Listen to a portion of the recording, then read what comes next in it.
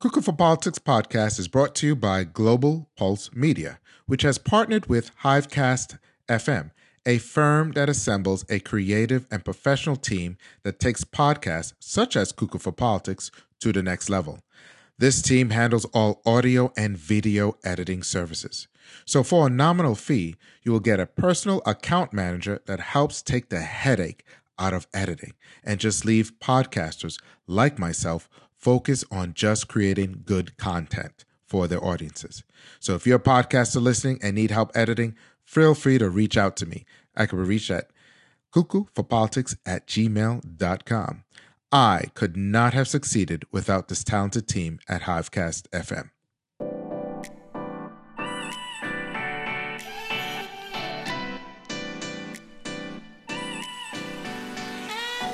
This is Michael, host of the political podcast, Cuckoo for Politics.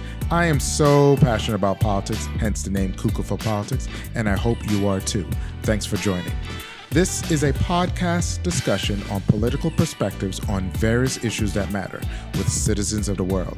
So I do ask that you grab your favorite libations, whether it be coffee, tea, water, juice, beer, wine, or a spirit or two, and let's get ready for some lively conversation, and let's learn something together.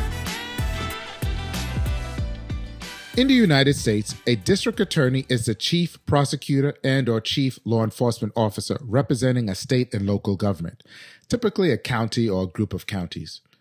Their role is to investigate, evaluate, and prosecute criminal violations committed within their jurisdiction.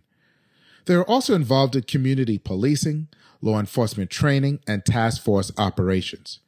Furthermore, they provide legal assistance to criminal investigations conducted by local law enforcement agencies. In practice, that person who holds the office prosecutes the bulk of criminal cases. But they're also assisted by assistant district attorneys, also known as ADAs. Monroe County, Pennsylvania, better known to the wider audience as the Poconos, is a fast and upcoming county in terms of overall population due to the affordability of housing and the cost of goods and services when you compare it to nearby states of New York and New Jersey. The area not only attracts people to enjoy a certain lifestyle, but attracts people from all over to vacation as the Poconos offers a wide variety of indoor and outdoor activities for all ages and in every season. I do love this area, but like all communities throughout our country, comes with its own set of problems such as crime and other public safety related issues. The Monroe County District Attorney's Office consists of prosecutors, secretaries, victim and witness advocates, full-time detectives, and an office manager to make sure everything is running smoothly. The DA's office also oversees 4 municipal police departments, 1 state university police department, and 3 state police barracks for a population of well over 170,000. Now, you, the listener, may not be from this county or from the state of Pennsylvania and may think, you know what, I'm just going to skip this episode as this seems like a conversation about a local race that really does not apply to me. But I would encourage you not to do so. The issues we will be discussing piggybacks from a previous episode, 41, titled Why. As you recall, in that segment, some of the topics discussed included America's gun-related epidemic in regards to mass shootings taking place seems to be like every day in the U.S., as well as the disparity of treatment in the black and brown communities at the hands of law enforcement.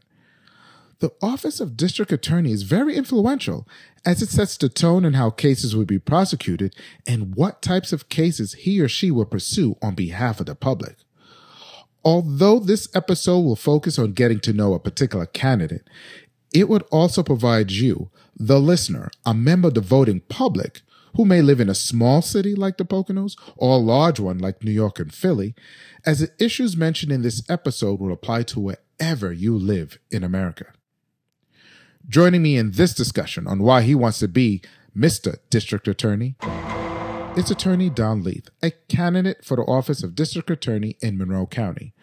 This position is an elected post, and it serves a 4-year term. David Christine Jr.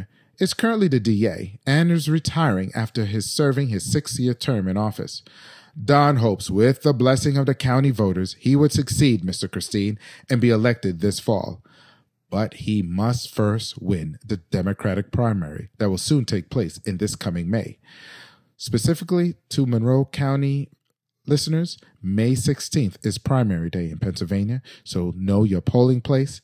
If voting in person, mail your ballots on time if opting to mail in your vote, and better yet, drop off your ballot at the election office or drop boxes for an on-timely arrival. Nevertheless, ladies and gentlemen, welcome to another episode of Cuckoo for Politics, and let's get ready for some lively discussion while learning something together.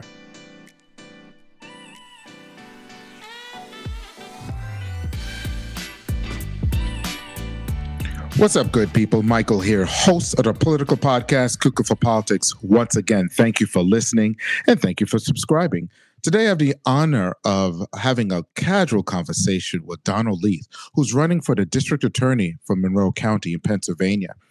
Don, I know it's been a hectic schedule for you, not only balancing campaigning, family life, and of course, your present job as a lawyer. So I want to thank you for taking the time to be on Cuckoo for Politics. No, absolutely, Michael. I appreciate you having me on the podcast. This is an important conversation that I think we need to be discussing not only in Monroe County, but throughout our country. Excellent, excellent. Well, before we get started with the meat and potatoes of our conversation, could you tell the audience a little bit about yourself so they get understanding the background and, a little more getting more comfortable with you? Sure, absolutely. Well, my name is Don Leith. I'm running for district attorney here in Monroe County. I've been practicing in Monroe County for probably about 24 years now. Came from Monroe County, from the great state of Oklahoma, where I was raised in a cattle ranch in Oklahoma, which was probably one of the reasons that made me want to become a lawyer. But came to Monroe County about 24 years ago with a 2-year plan, met a girl, had 4 kids, and I'll be, buried here in Monroe County. So it's a great community to really start a career, and that's what I've been doing. Well, I won't rush the end of your life yet, but I see you're dedicated to the county itself and to the state. I was reading up a little bit about your bio, and it seemed like you wanted to be a pilot, but then you joined the JAG division, which is, I remember the TV show JAG. Is that, could you explain that? Yeah, it was one of those things that I always had the idea that maybe it was the Top Gun era or something. But as we're graduating from high school, everybody wanted to do something exciting and new. So I actually wanted to be a Navy pilot. But as I started, going through college, I had an opportunity to do an internship with the United States JAG Corps. And that was really my first taste in regards to trials. And I did an internship for Trial Defense Services, which defends defendants under the Uniform Military Justice Act. And that's what kind of, I guess, gave me the bug in regards to given the idea that this is something that I can do. This is something that I would enjoy doing, and something I also, recognize the need for. So you served in the Navy? I didn't actually serve. It was just an internship with the JAG Corps. But that's what prompted me to ultimately want to go on to law school and become a lawyer. Oh, that's excellent. Because from the TV show, it seems like those who participate in that were all active military. So that's in conjunction. That's a good thing that they have an internship, because you never know. I always think these intern programs plants the seed for young people to broaden the horizon. And I noticed that in most school districts, there's not enough investment into youth programs. I think that's something that's lost. And I think with our budget cuts and so forth like that, I find that these programs are vital, not only to keep the children or student involved, but you never know where that activity could lead that individual. Yeah, no, I mean, there's a lot to be said about, real world experience. whether it be through an internship, whether it be through mentors in your local community. Well, I can tell you the internship wasn't quite as exciting as the TV show The Jag Corps. I think they appreciated my ability with golf clubs more than anything else, but I had a good time and it was a good experience. All righty. Well, that's good. Out of curiosity, from that point on, you want to go to law. You went to law school, and what particular area of law that you find yourself fascinating? I always wanted to try cases. Maybe it was the episodes of Law and Order where you see the nice half hour, prosecution of a criminal case that results in a verdict. But to me, I always wanted to be a trial lawyer. I always wanted to practice in criminal law because I think that is my idea of where justice is served, whether it's fighting for justice on behalf of a victim of crime or whether it's fighting for justice on behalf of a criminal defendant. Both prosecutors and criminal defense attorneys are, crucial in regards to our criminal justice system. Don, I want to thank you for sharing your brief background with us. It actually provides listeners with some insight on who you are. Now, as I said, let's get ready to go into our meat and potatoes of our conversation, as you wish to be the next DA. I would like to begin by talking about a controversial case that I'm sure you're very familiar with that took place back in December of 2020. This involved a young man named Christian Hall and Pennsylvania state troopers. Yeah, Christian Hall is one of large reasons why I decided to run for district attorney. Is how that investigation was handled or mishandled, because I think it really has degraded the trust, well, at least within our community, in regards to the district attorney's office and the law enforcement community. Now, to the larger audience, I mentioned Christian Hall, and just to give you a little background, this took place back in December, I want to say 2020, and it was a big case that took place, and it involved a PA state troopers that shot a 19-year-old, and he was Chinese American, and his name was Christian Hall. There was video footages of I believe his hands were up, and through the altercation between the police and Mr. Hall, unfortunately, he was shot because there were the police, I believe, were under the impression that he had a weapon. Am I correct on that? Sure. Christian Hall was in a mental crisis at the time and actually contacted 911 in regards to seeking help. It was later determined that he was holding a starter pistol, wasn't an actual firearm. But police can't make a distinction in every case, whether it's a starter pistol or a real firearm. But there was a standoff over an overpass here in Monroe County that unfortunately ended in Christian Hall's life. Now, the current DA, David Christian Jr., he was involved in that, and I believe there was enough, the family, and there was protests saying they wanted the investigation outside the DA's office, and they wanted an external, either the FBI or Attorney General for the state to come and investigate. But that was blocked, and I did not realize that the district attorney could say we will allow external investigation or not. I mean, that's a powerful role to have when it's something involving like that. I would think that they would welcome, just to make sure it's clear and you don't lose the public trust.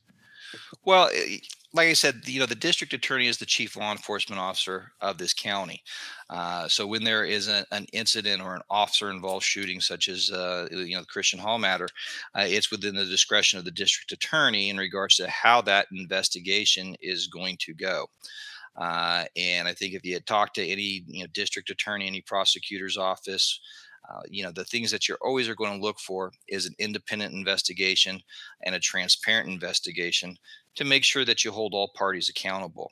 And that's where it's very difficult when a prosecutor or a district attorney's office works hand in hand with these police officers on day-to-day activities, is it questions the independence of that investigation. Particularly in the Christian Hall case, this was a Pennsylvania State Police shooting where the Pennsylvania State Police investigated the incident. There were initial statements made that Christian Hall had actually directed the firearm at them. And as the district attorney reviewed this Pennsylvania State Police investigation, they made a determination that it was suicide by cop. And while David Christine is the district attorney, it was actually the first assistant district attorney, Michael Mancuso, who reviewed the state police investigation and ruled that it was a justified shooting as a suicide by cop. Yeah, I did read that. And Michael Mancuso, he's also running for district attorney. He did, I think he made a comment to the fact that it was, as you said, was it cop by suicide? Suicide by cop is what he determined it. Yeah, suicide by cop scenario. That's his exact quote.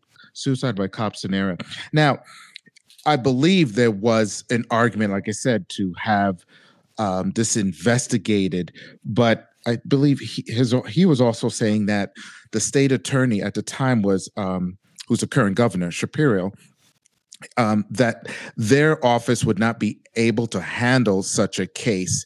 Therefore, it would have been best to keep it local. And I believe the office at the time says the district attorney would be able to handle such cases as they have done in the past. And I believe they've handled 10 cases for Monroe County specifically. Do you have a problem with, if you were elected as district attorney, and hopefully this does not happen again, but if it was, would you be open for the state attorney general to get involved? Yeah, I mean, it goes even further than that, because after the press conference, what was really somewhat disturbing is there was a 10-second clip that was eliminated. And the district attorney's office left the impression that, just like the Pennsylvania State Police had said, that Christian Hall had, directed the firearm at them. And the district attorney's office didn't correct that. Rather, they said that he was walking towards them with the gun raised. And this is where it comes into not only the independent investigation, but the transparency of the investigation. So Christian's family, Faye and Gareth Hall, actually had to go to the extremes of suing to get the actual unredacted 10 seconds of that video. And at that point, it showed that Christian Hall never walked towards the Pennsylvania State Police, and his hands were up the whole time. And that's when it really said, hey, we need an independent investigation. And the district attorney's office refused to refer it to the attorney general's office for an investigation. In fact, they were quoted at the time as to saying, hey, why would we send it to this guy, this attorney general, Josh Shapiro, who's never tried a case? Myself and, Dave Christine, we've tried hundreds of cases more than him in regards to whether this should be prosecuted or not. And we have the resources to do it. So we're not referring it to the attorney general's office. Wow. That's, yeah. And this is where, begins to question, because of, there's two things that came to mind. There was a quote by David Radwanski. He's a senior fellow at the University of Pennsylvania in law school. I'm not sure if you're familiar with him, but he argues that there's an inherent conflict of interest with the local prosecutor when asked to investigate cops. It seems like they will protect law enforcement officials versus looking after to thoroughly investigate the victim. Do you see that there's inherent conflict at times between the DA's office and law enforcement? I always see that there's the appearance of impropriety in regards to those investigations, because it is that public perception in regards to working hand to hand. I think most people think that they can be fair and impartial, and I would like to think that any case that I'm reviewing and investigating, that I can be fair and impartial. However, the reality is that there is always an implicit bias. When you start reviewing those cases, and Professor Rudofsky is very well versed in regards to whether it be search and seizure law and criminal law. But he also recognizes that relationship between the district attorney's office and investigating agencies. And serving 13 years in the district attorney's office, I know that relationship. These are the guys, these troopers are people that you're working with. You're trying cases together, you're investigating cases. So I think it's hard to assume that there's not going to be implicit bias and to expect the public to trust that decision. Don, the event surrounding the untimely death of Christian Hall still resonates deeply in this community. If I may, what would you be looking to accomplish or improve if elected this fall? Yeah, well, what I've always said is that I'm running for district attorney because I can believe I can do better than business as usual. Here in Monroe County. So what is business as usual? Yeah, business as usual is just the continued policies in regards to an adversarial process in regards to our criminal justice system, where you're willing to do whatever it takes in regards to getting another notch in the belt in regards to winning a case. We have to move away from just the idea of being tough on crime, and really take a look at it in regards to the societal effect. So you want to inject a heart into the tough on crime type of deal? Well, what we got to inject is, one, we got to protect the community, but we also have to do so in a way that's building trust within the community. And that's really where our DA's office has failed, is that there's been a degradation of trust. And our next DA has to address issues in regards to equality of justice, has to address issues in regards to substance abuse, mental health, and juvenile reform. What examples can you say that has formulated a distrust between the DA's office and the public? I think it's just the overall policing. We put our police officers on the front line, and we ask them to do so much in regards to mental health, in regards to homelessness, in regards to substance abuse, and we don't give them the resources in regards to addressing these issues. And we've created a culture where it's them versus us, where there is a distrust by our community against the police forces. So, in Monroe County, for instance, we are a population of 170,000, which in, grand scheme of things is still a fairly small county. But you look at the statistics in regards to our county, 71% is white, 13% is black. You look at the statistics in regards to the level of incarceration. The black community accounts for 26% of our incarcerated individuals. You look at the issues in regards to bail. In Monroe County, if you're black, you're more likely to have secured bail and be sitting in jail subject to resolution of your cases. And on average, it's about 11,000 higher than, say, a white defendant's. So, these are different issues that have eroded the trust in regards to law enforcement in Monroe County. There's definitely a perception that it is us against them type of confrontation between law enforcement and the community, particularly communities of color. There is definitely years and decades of distrust. I don't have to watch the civil rights movement, Eyes on a Prize documentary. This is present day, and it's continuously and over again, we see news reports of the law enforcement breaking the public trust. And you're saying that you're going to try to balance that. Now, how do you balance that with the victim and keeping a good reputation with law enforcement? It's really getting the community involved. It's getting the right professionals in regards to the different incidents and not relying on the police, trying to remove some of the burden off of their shoulders. So you have the right professionals addressing issues in regards to mental health. You have the right professionals addressing issues in regards to substance abuse. So you can let police officers get back to what they're trained for, and that is community policing. so you can have positive interactions with the community, where everything isn't under the microscope of a traffic stop, where everything isn't scrutinized in regards to proactive police engagements that are meant to ferret out crime, but in reality are accounting for racial profiling. Okay, Don. Remember, prior to recording, I said I'm going to ask you some tough questions, and you said you're ready. Well, here it goes. There have been case studies that prove there is a significant disproportion of black and brown motorists that are way often pulled over for routine traffic stops than any other ethnicity in America. Although black drivers are less likely to be stopped at night, as police can't accurately discern the racial makeup of the individual behind the wheel, however, when stopped, they're often subject to being searched. Now, as a criminal defense attorney, are you aware of these statistics?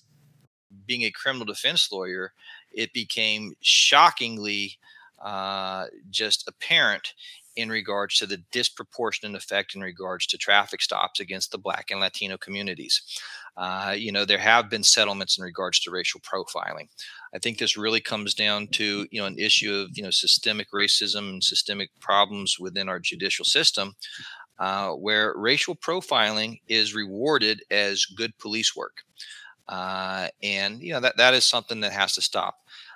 Interestingly, in Pennsylvania alone, the Pennsylvania State Police used to track the actual encounters on traffic stops, and they would keep the numbers in regards to resulting in whether it resulted in an arrest, whether it resulted in a citation, or there was no action taken. They actually stopped keeping those statistics in 2012. Now they've been directed to start taking those statistics again, but I think there's been some database issues, so we don't quite have those updated numbers. But absolutely, like I said, this is an important conversation, and I think everybody who's really sees what's going on is aware of the term driving while black, because it is real. It is. And we recall the conversation that President Biden spoke at the State of the Union address about the talk. And that's something that he was made aware of as far as with black children or would be instructed or advised by their family, particularly their parents, telling them, what to do when pulled over by the police. And I don't know if I shared this with you, but I have something in my car. I call it the Ferguson camera. and I call that because of, if you recall, the protest just during the Obama administration, hands up, don't shoot, that call that the young man, and I want to say it was a young Mr. Brown, I want to say, that he, hands up, don't shoot. When I get pulled over by a police officer, I make sure I let them know that they're on camera, just so they know it's to protect them and protect me as well. And it's unfortunate as a black motorist, I have to do that. And when I have this discussion with other friends of mine who are not black, and they say, "Oh, I never even heard of that or even thought of doing that." I said, that's the extra precaution that I have to do, because unfortunately, statistics it's not on my side, and I have to do these things. So driving while black is a real thing.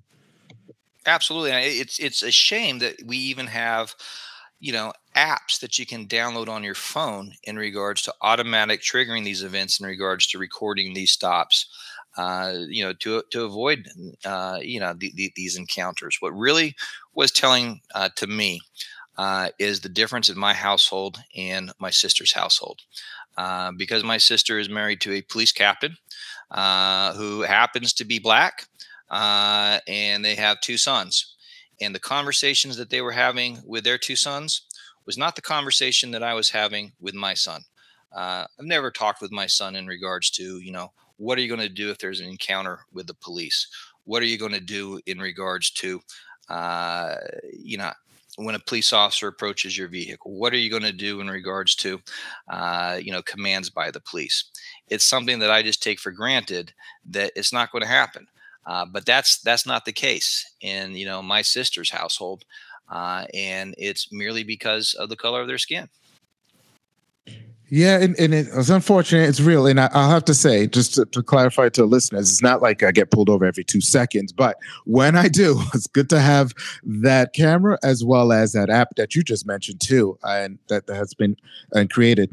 And I know during the peak of the Black Lives Matter protests in the summer of 2020, the then Governor Wolf, signed into law requiring law enforcement agencies to consult a state database, and which was good because then if a candidate wanted to be a cop, the state agency itself would have to take it upon themselves to investigate that candidate even further by finding out if he or she had any disciplinary actions taken upon them within the state, I believe. So Sure. if they violated, they were found disciplined and guilty in one municipality, they couldn't cross the line and apply for a job and thinking, okay, that won't count. And I'm glad that happened. And that's because of protest. Yeah, no, absolutely. There have been a number of different reforms in regards to again trying to keep that transparency in regards to everything that law enforcement is doing, because that transparency is important in regards to building trust in the community. There are still a lot of issues in regards to a system like that, and police officers are very hesitant to report misconduct by other police officers. Whether we see it in the Tyree Nichols case, or we see it in so many different circumstances, and sometimes I think it's just an excuse that we blame it on a bunch of bad apples, because it is more than just a bunch of bad apples. It is systemic in the way we police, and that's why we really have to have these conversations in regards to changing the way we police.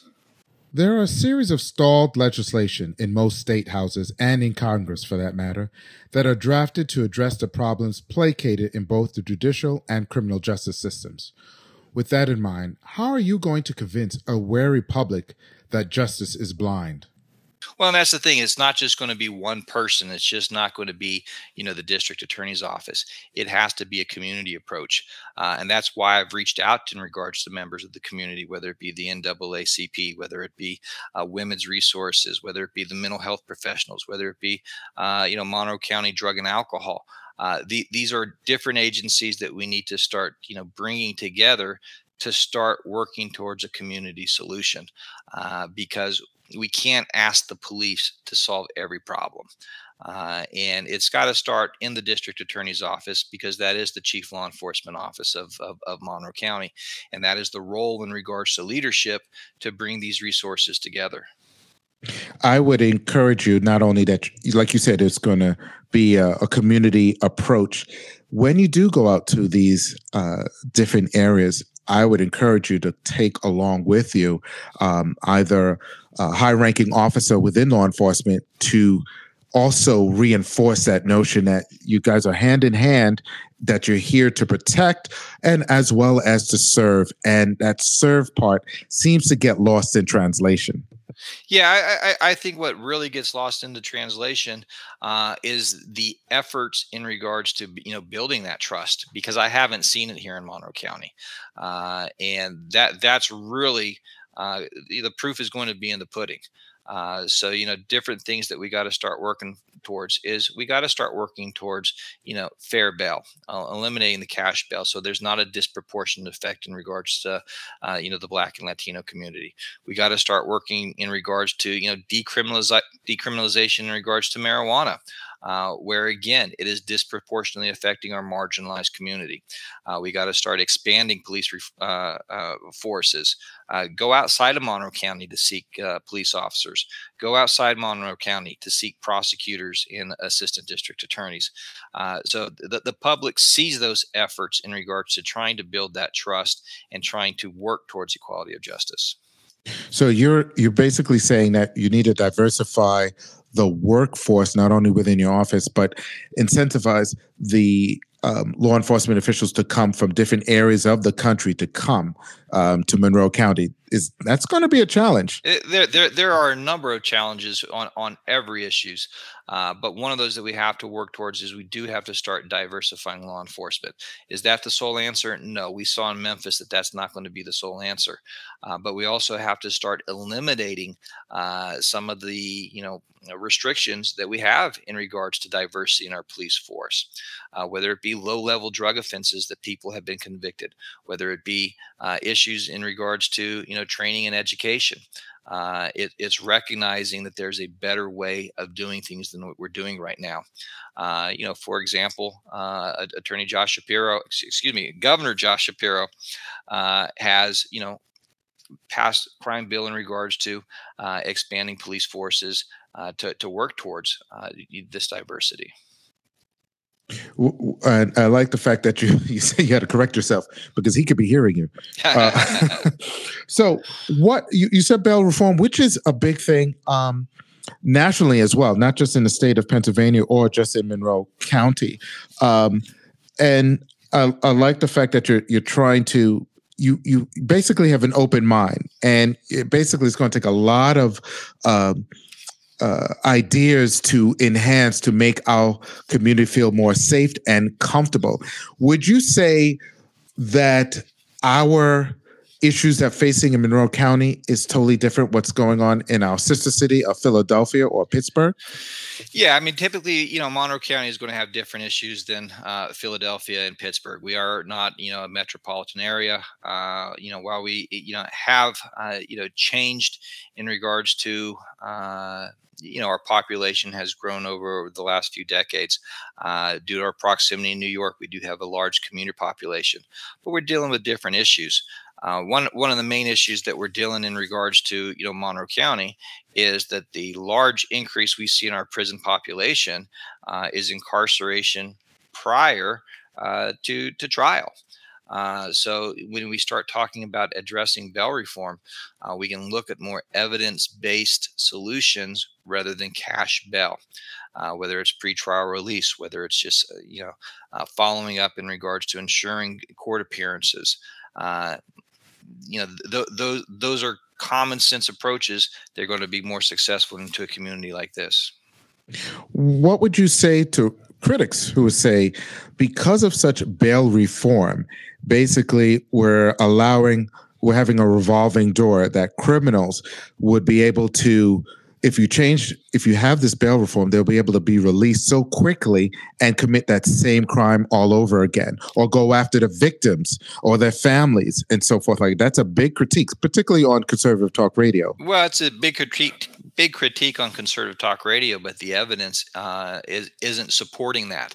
While we've seen an increase in crime, based on a number of socioeconomic issues, it hasn't come down to states passing progressive issues in regards to bail reform.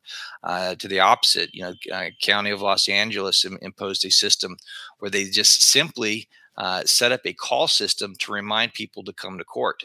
And they saw that was more effective in regards to having people comply with bail conditions, which are just those issues that you talked about, than anything in regards to cash bail.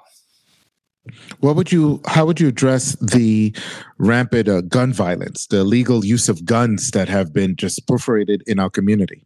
Well, we got to get back in regards to just common sense, rational gun legislation.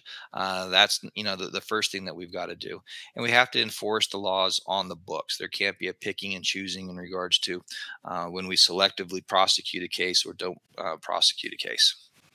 So I would say that a gun owner would say, I feel offended. I'm in Pennsylvania. I have my gun because I hunt or use it for sport, and you're trying to take away my gun. How do you convince people like that? Well, it's not a matter of taking away their gun. Those are legally possessed firearms. We're talking about common sense approaches in regards to education, common sense approaches in regards to universal background checks.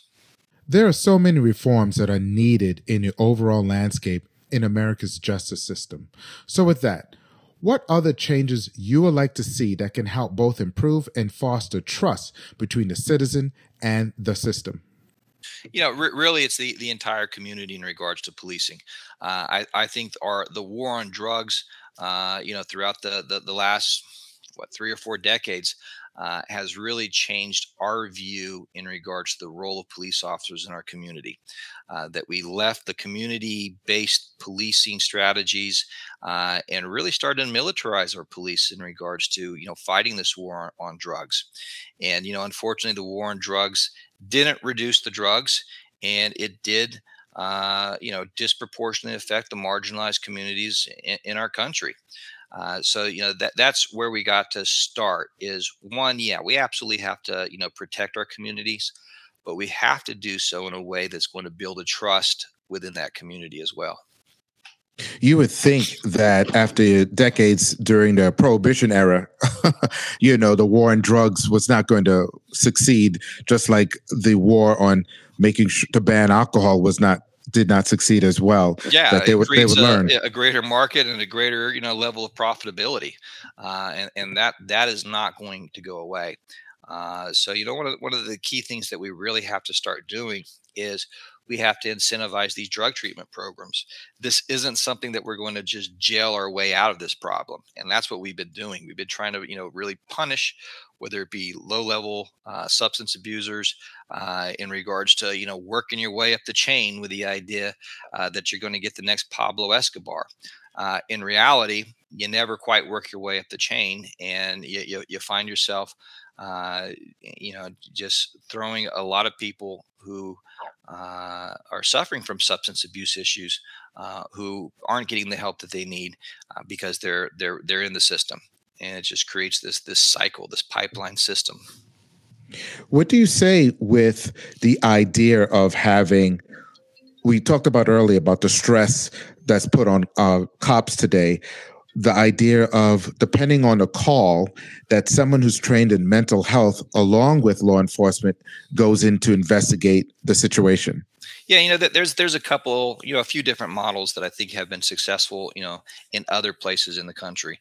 One, ideally, you'd want to have police officers to, have the ability to address these crisis situations, but I don't think that's feasible. I think again, they're dealing with so many other issues that you're not going to be able to give every officer those resources to be able to address those.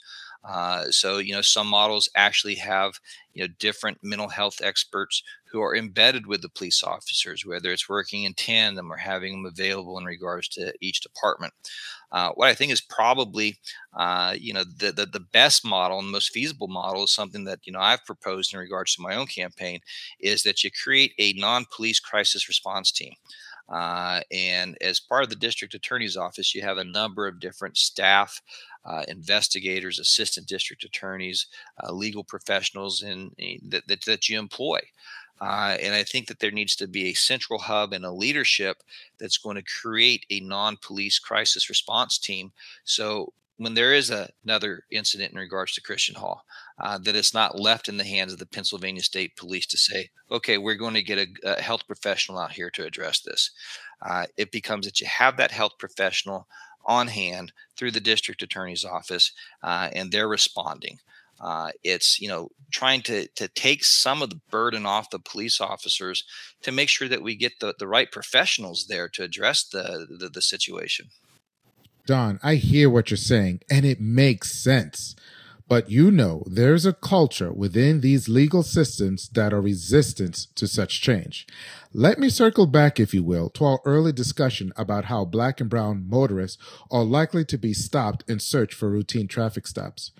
Now, I recall you mentioned at one of your campaign rallies, you told of a story of a New Jersey Black motorist who came into Pennsylvania and was pulled over and then sent to jail unjustly. Can you elaborate on that incident and its significance? Yeah, I mean, it's a number of different cases that I've seen, in regards to, the current status of the legalization of marijuana in some states and the continued criminalization of marijuana in Pennsylvania, where an individual drives from New Jersey, legally purchasing, marijuana in the state of New Jersey, drives to Pennsylvania to meet with his girlfriend. He's pulled over for driving with his registration lamps lights being burned out. A pretextual stop. Again, engaged to ferret out these types of offenses, when at the end of the day he's possessing marijuana because he wants to be cooperative and hand it over to the police and give them an indication that he was going to go to his girlfriend's house. He's charged with felony possession with intent to deliver, and he's incarcerated. So there are always horror stories that you run into that don't seem to make sense in regards to actual justice. Out of curiosity, what is the stance of your primary challenger for the DA's office, Mike Mancuso, on the issue of bail reform? He would disagree with me in regards to the purpose of bail. As I indicated, he is a firm believer in regards to the adversarial process. In regards to the Commonwealth is going to do whatever it takes in regards to securing the conviction and whatever sentence that he deems appropriate, where it's the defense attorney then who has to do whatever it takes for him to get the victory. And that's where you run into these problems with equality of justice, because there's a difference in funding between prosecutors, defense attorneys, and public defenders. So he's basically continuing on, it sounds like continuing on what the current established DA's office is doing. So he's not looking to make any sort of changes to the office in regards to what we just discussed. Well, that's what I mean by business as usual. He's been the first assistant for 20 years. He's had the opportunity to institute these changes in regards to equality of justice, mental health, substance abuse, and the juvenile reform. But it's not going to happen. And I think this is the time, this is the moment where we have an opportunity in regards to change, and we can affect change based on democratic values that are going to address the community. Let's talk about the Dobbs decision and its negative impact on a woman's right to choose. What is your position, as some states are taking extraordinary measures in preventing a woman to seek abortion, regardless that in some cases the life of the woman or a child is in jeopardy? Certainly you're seeing a lot of legislation that is absolutely frightening, because on the Dobbs decision, you literally had a right to privacy that had encompassed 50 years in regards to constitutional law stripped away. And you see these different states invoking different legislation, outlawing abortions, imposing criminal sanctions on anybody who imposes aiding in abortions. You have different legislation in regards to different prescriptions, so it opens a gate in regards to prosecutions that could come from anywhere in the country. I've made very clear in regards to my position is that as long as I was district attorney, I would not cooperate with any agency that would seek to penalize or prosecute any woman who exercised her right to choose, or any medical professional that aided her in regards to that right to choose, whether it be investigation or extradition. What changes you would like to see regarding the county's juvenile system? One of my biggest concerns that I've seen, especially in Monroe County, is that juveniles don't always get a second chance, that they are often even treated harsher than adults. Because under Pennsylvania, there's this idea that juveniles are separate from adult offenses. And you're never convicted, you're adjudicated delinquent. So they tried to avoid the stigma of the criminal process. However, at least in Monroe County, the idea is that they want to see everybody brought through the judicial system with this zero tolerance on any sort of juvenile crime, and they want to put them on probation. And to get on probation, they are usually adjudicated delinquent. Really what we got to do is start giving these offenders, these juveniles, second chances, given the opportunity for their family, given the opportunity for the community, give the opportunity for the schools to address some of these issues before the legal system's doing it.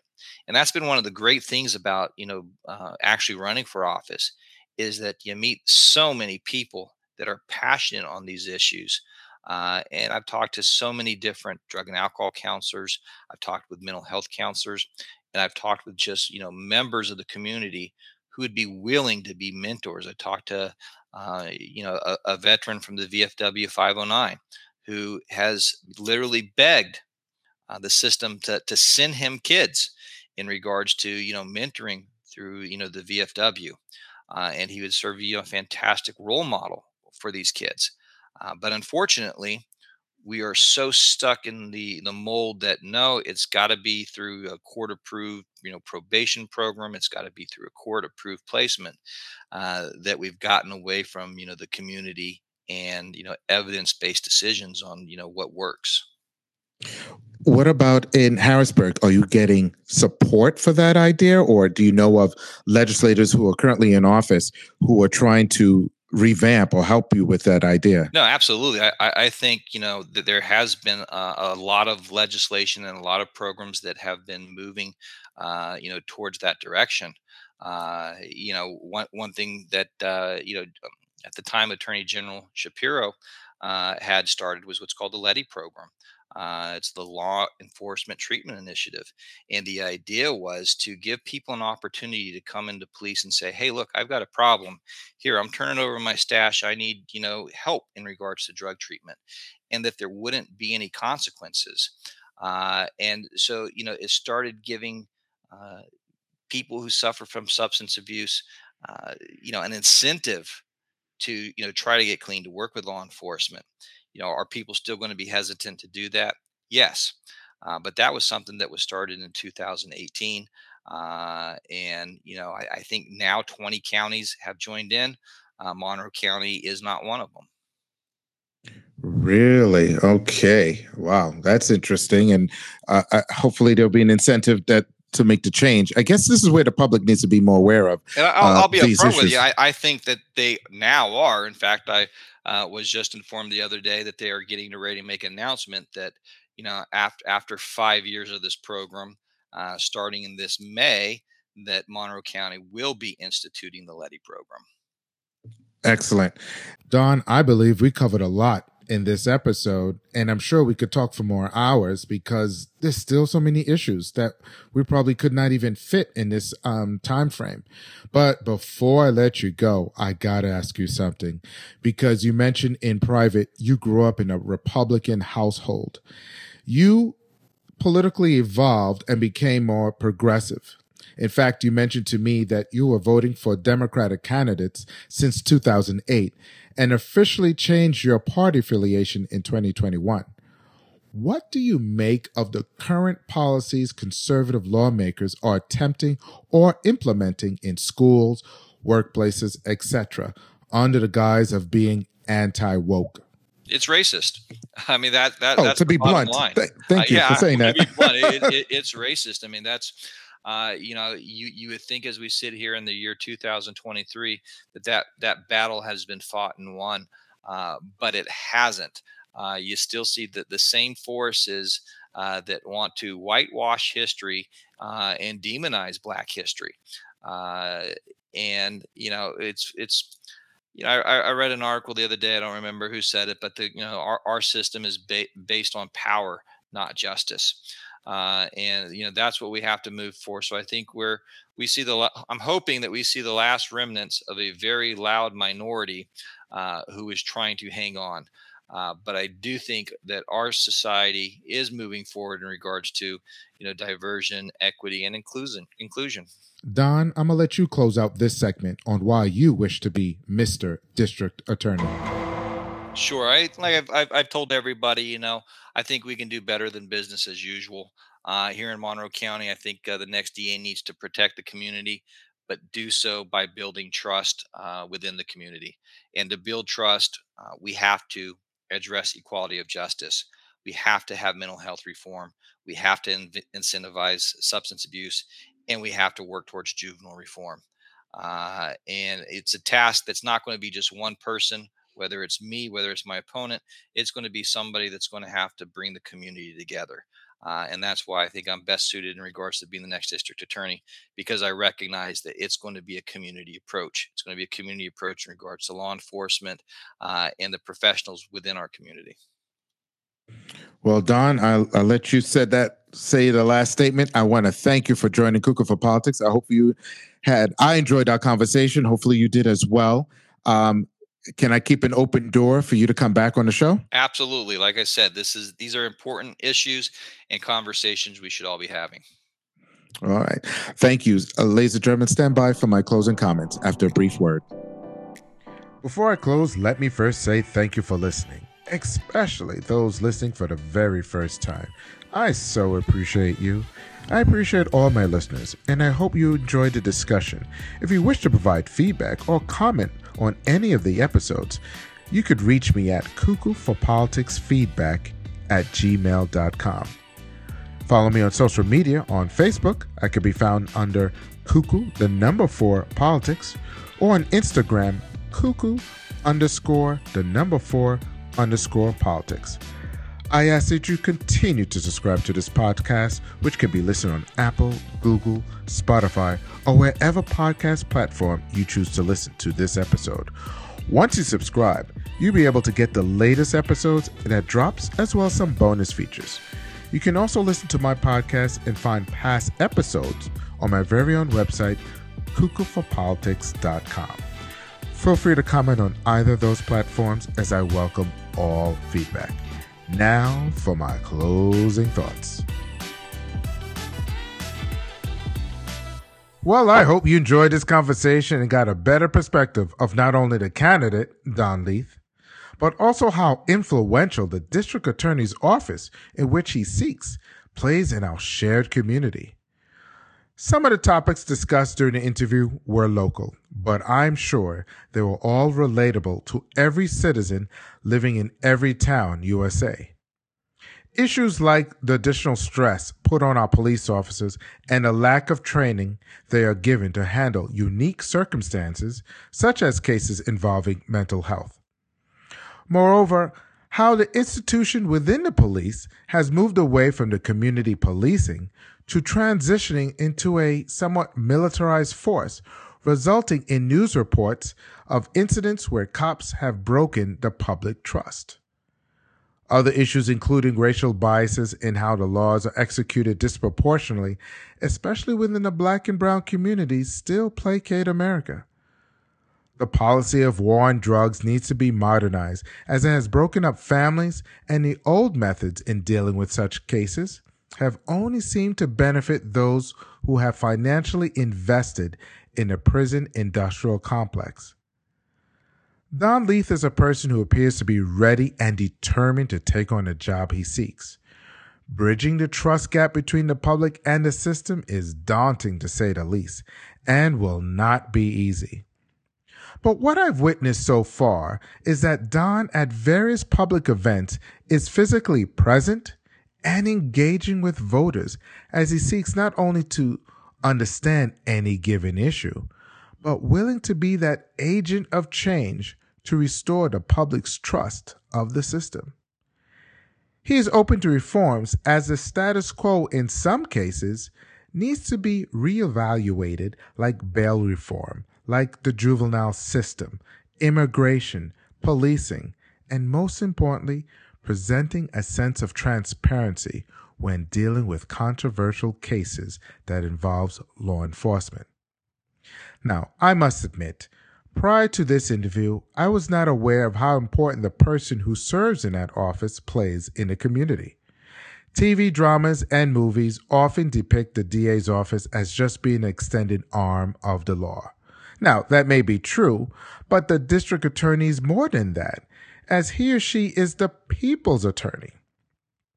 That person elected establishes the tone on how cases will be prosecuted and what types of cases he or she will pursue on behalf of the public's interest.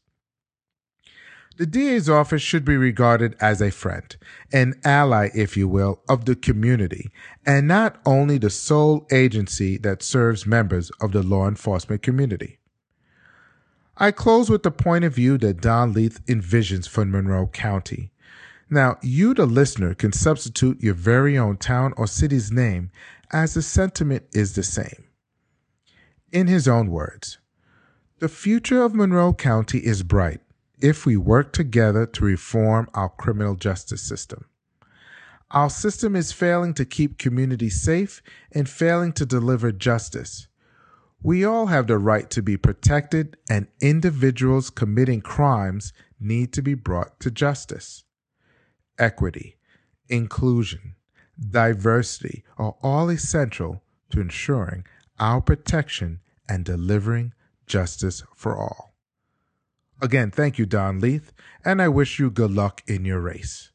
Ladies and gentlemen, join me in my next conversation after Pennsylvania's primary elections as my guest, a minister of a large congregation, sits down on Cuckoo for Politics as we discuss the subject of religion and politics.